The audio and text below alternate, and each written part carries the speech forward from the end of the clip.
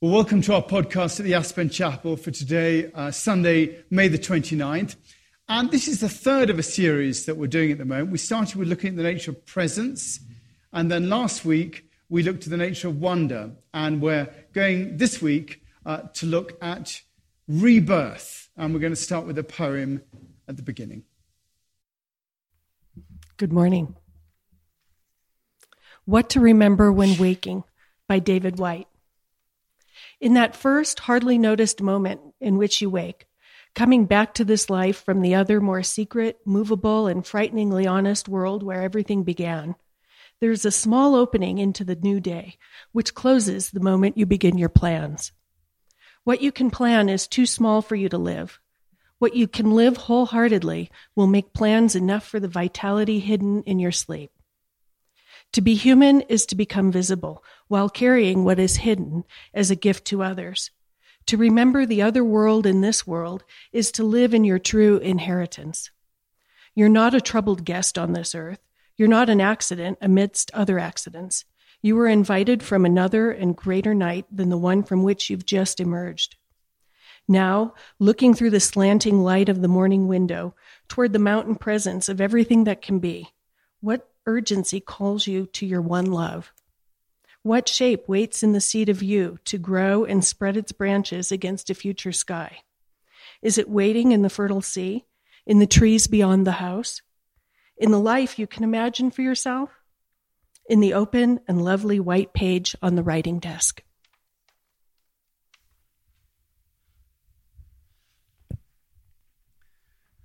Thank you, Barbara.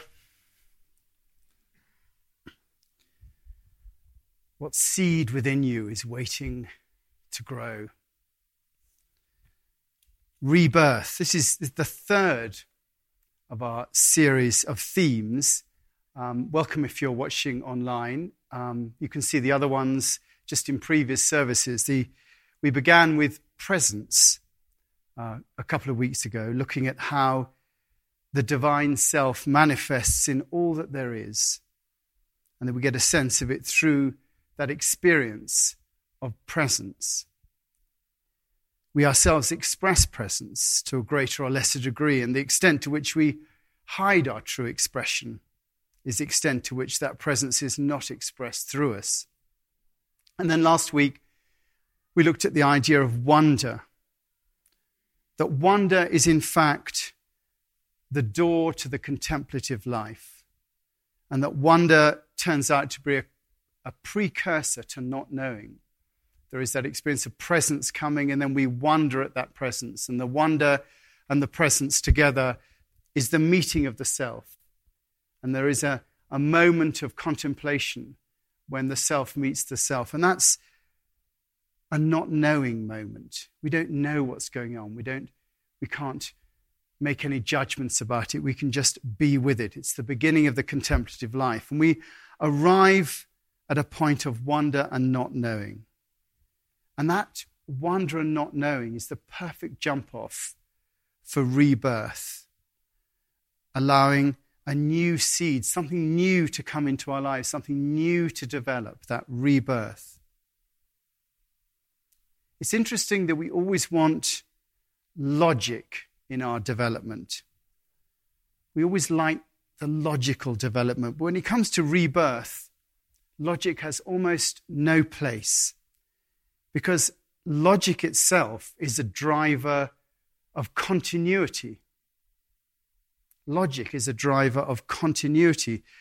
That old quote from Einstein, "You can't solve a problem from the same consciousness that created it," goes on to say you must learn to see the world anew, the newness of rebirth. Logic really emanates from an individual consciousness. To get somewhere completely new, you can't really use logic. Einstein again said, "I never came upon any of my discoveries through a process of rational thinking." I never came across any of my discoveries from a process of rational thinking. So really, for rebirth to happen, there has to be a jump in consciousness. That symbol of the phoenix that's on your bulletin, rising from the flames, is often used as a symbol of Christ and the resurrection. It shows new life coming from old life, being completely burnt up. Literally, bridges having been burnt, and the new life that comes from that. And that rebirth often comes out of an experience of wonder. That's a driver of rebirth. Having seen something that shifts our consciousness, or heard something, as Andy Godfrey was talking about last week, or felt something. This is the anniversary on May the 21st, 1738, when Charles Wesley, who wrote Love Divine, found his heart strangely warmed. That's how he described it. And the whole Methodist movement came out of that experience of a shift in his consciousness. And rebirth comes out of those experiences. And they can be anything. They can be a near-death experience, a meltdown, an experience of love, the birth of a child, getting sober. Anything like that can move you into it. A beautiful moonrise can do it. Anything that breaks the chains of logic that keeps our worldview in place.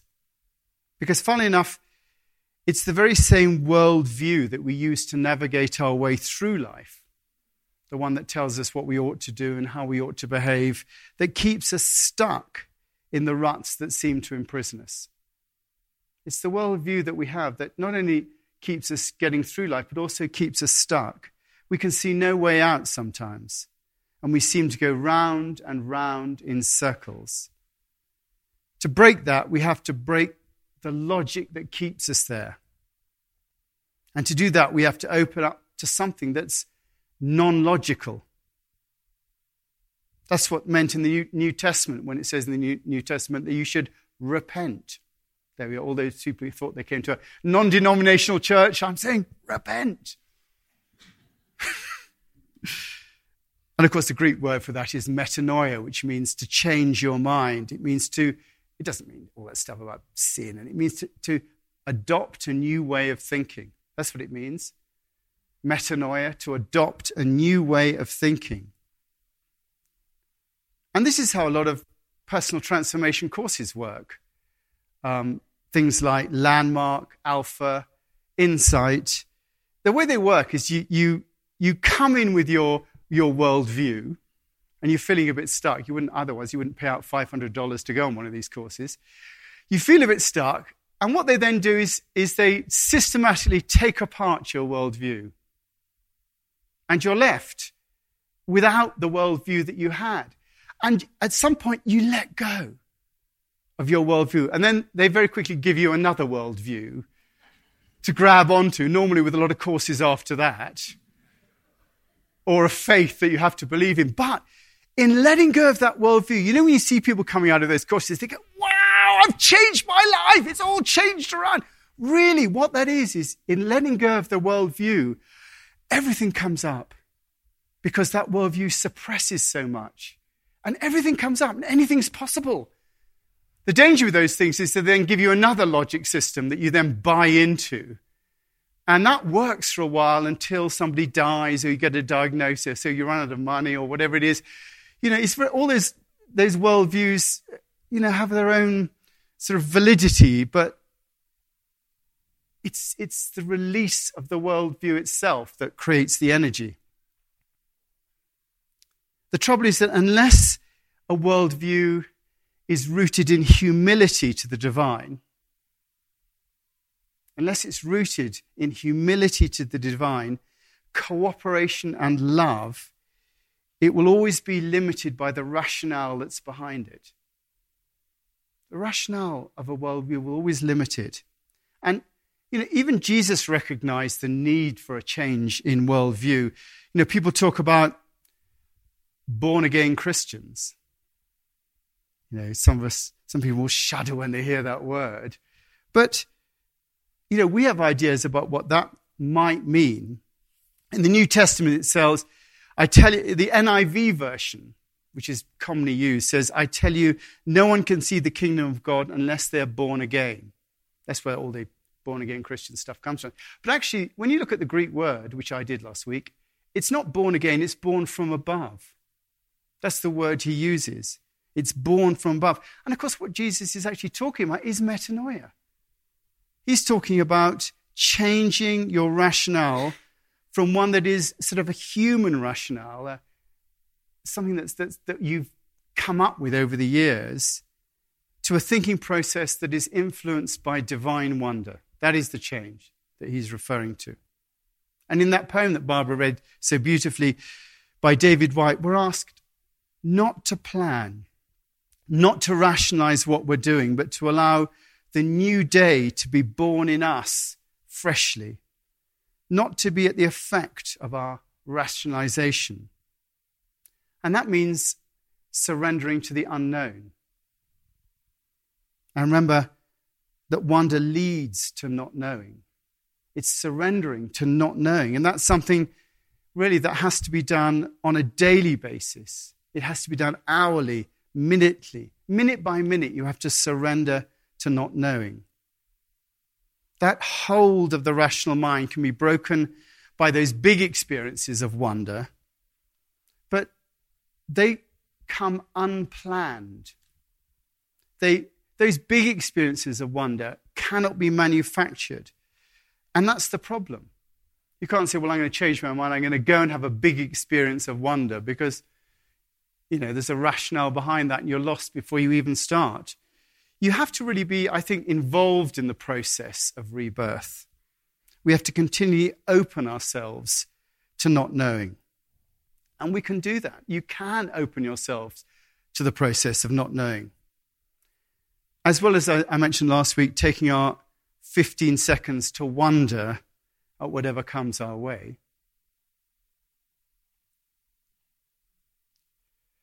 We can also consciously not know. I mentioned last week that scientists say that really for something to go into your mind, you have to be with it for 15 seconds, but you can consciously not know. That last part of Meister Eckhart's 3 parts of meditation, wanting for nothing, willing nothing, and knowing nothing. That is the knowing nothing is the essence of rebirth. That's how we break into it, not by jumping to conclusions, by recognizing that we create a narrative for our lives. Each of us has got a narrative for our lives that we're living for at the moment. We see the way things are, how we feel about things, how life seems to be guiding us, and we create a narrative out of all of that and a script that we follow. We create our own script that we follow. And we think we're open and being spontaneous, but in fact, we're following a script that we've pre-prepared from reflecting on our experiences, and that we choose to live through that script. This has happened, this means that, that's now going to happen next, and this should happen if I do everything supposedly. And pretty soon, that narrative becomes like a railway track. And we just go down the road on that railway track and we just cruise down it. And before we know it, the same narrative is dictating the way that we behave. The expectations we have about love, the whys and wherefore, all that we come up against is dictated by the narrative that we have in our lives. We've created a worldview and it will continue to run us until it hits the buffers with a death or a birth or an experience of wonder, whatever it is, something that is not working with that worldview. And we're asked to think about the whole thing all over again, and we start off on another track. That's how it tends to work in life. You adopt a worldview when it doesn't work. This time, including the lessons that we've just learned, that last one that stopped the last worldview, and it happens all the time. And on it runs the rational mind, experiencing, assimilating, directing and predicting. The trouble is, as David Whyte puts it, what you plan is too small for you to live. What you plan is too small for you to live. The poem's entitled, What to Remember When You're Waking. And it's not just from sleep. It's waking from the train tracks of our rational mind's worldview. It's when you wake up to being alive that he's talking about. Now, looking through the slanting light of the morning window, experience of wonder, towards the mountain presence of everything that can be, what urgency calls you to your one love? What urgency calls you to your one love? And your one love is obviously God. What shape waits in the seed of you? What shape waits in the seed of you to grow and spread its branches against a future sky? A life lived in not knowing is a life that encourages freshness and rebirth. And yet, we're always afraid of going off script. We think we'll miss out on what our script has promised us, that far off horizon that we've created for ourselves, the things that we're hoping will happen in this particular script. There's a lovely poem by Rumi called Rebirth. I died as a mineral and became a plant. I died as a plant and rose to animal. I died as animal and was a human. Why should I fear? When was I less by dying? Yet once more I shall die as human, to soar with angels blessed. But even from an angel I must pass on. All except God must perish. When I have sacrificed my angel soul, I shall become what no mind ever conceived. I shall become what no mind has ever conceived. We have to become in our lives what no mind has ever conceived. To burn our rational bridges by not knowing, and in love, forge a future with the universe as our partner. And to do that, you've got to not know. It's not rational. That's why Jesus' crucifixion and resurrection is symbolized by that phoenix. The crucifixion was the ultimate burning of the bridges, something not understandable by the rational mind. And in doing that, he created a new worldview. And we have to do the same in our lives. Not to predict from our rational mind, but have the courage to not know. Not know what we're going to do today, later, or tomorrow. Not know if the plans you have are plans you're meant to have, but maybe something else. Is it waiting in the fertile sea, in the trees beyond the house, in the life you can imagine for yourself, in the open and lovely white page on the writing desk? Rebirth is an ongoing process that we assent to. Here's something for Aspen. It keeps us young. Rebirth keeps us young.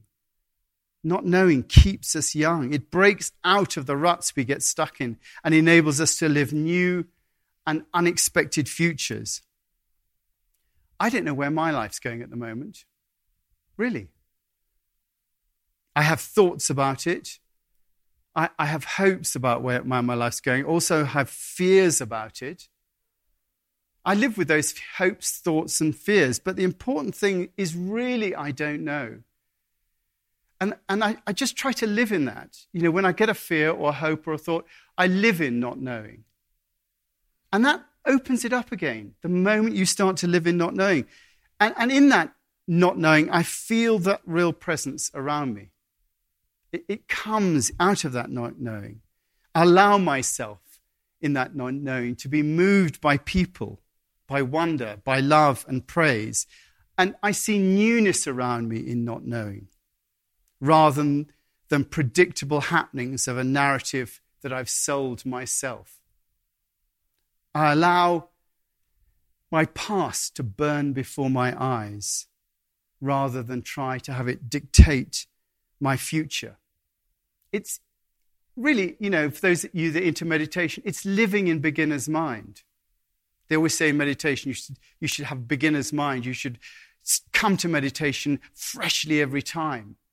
And we should come to each moment freshly every time. And yet we're driven. We know what's going to happen next. We know what's going to happen next in this service. We know what's going to happen next, in the reception and this afternoon. It's all predicted pretty much. But when you live in beginner's mind, you don't know what's going to happen. You include the possibility of continually allowing metanoia to occur, allowing your mind to change and develop, not rationally, but by irrational leaps of inspiration. And more than anything else in doing that, I trust.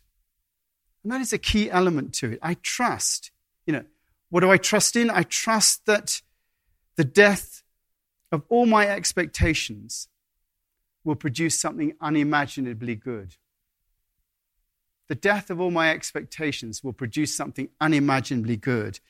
That all my horizons are but foothills of the possibilities that are available to me through the divine nature that guides all things. That all my horizons are but foothills of the possibilities that are available to me through the divine nature that guides all things. If I look at my life, I can remember a time when, I looked into the future and it was yachts, girls, and islands and sun.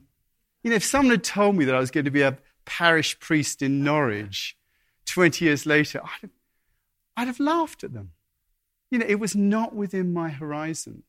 And when I was working quite happily as a parish priest in Norwich, if someone had told me that I would be in Aspen, working in Aspen Chapel, doing this, it was not within my understanding. And, that happens in life. And you've all had it happen in your lives. But we forget it. And we think we know. But we've got to let go of that, not knowing. That great book, The Cloud of Unknowing. It is coming to that point where we allow that divine nature to come into our lives and lead us. And it's then that the seed germinates. It is then that rebirth happens in our life and a new future comes about. Finished. I could announce the coffee now, and we could all just go. But I won't, because you've already heard from Ellen once. Also, I want to pray as well. Let's just pray. Lord, on this Memorial Weekend, we just remember all those who are touched by the issues of war, sacrifice, giving, families, mothers, brothers, daughters, sons, individuals who've given. And we do pray for them. We pray for our country and pray that we never forget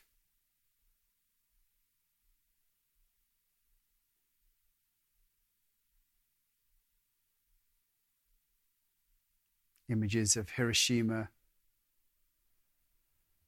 death and destruction, that we never forget, and that we are able to move forward into a brighter way of conducting our politics. We pray for those who are struggling in our community. Pray for Philip Hodgson, Patricia Hill, Barbara Orcutt, and Georgina Ortiz. For Will Welsh. For Maureen Hirsch, who has cancer, and her husband Tom. We think of Sharon Wells, particularly this Saturday. Pray for Susan Walker, in memory of Bob Walker and his friends and family. And we pray for ourselves. We pray that you may free us from our control of life, that we may wonder at our lives, at the joy of being alive, the joy of living life to the full, and that we may let go of our horizons and welcome your horizons, not knowing where they will lead us, but trusting in that cooperation. We follow and pray this in Jesus' name. Amen.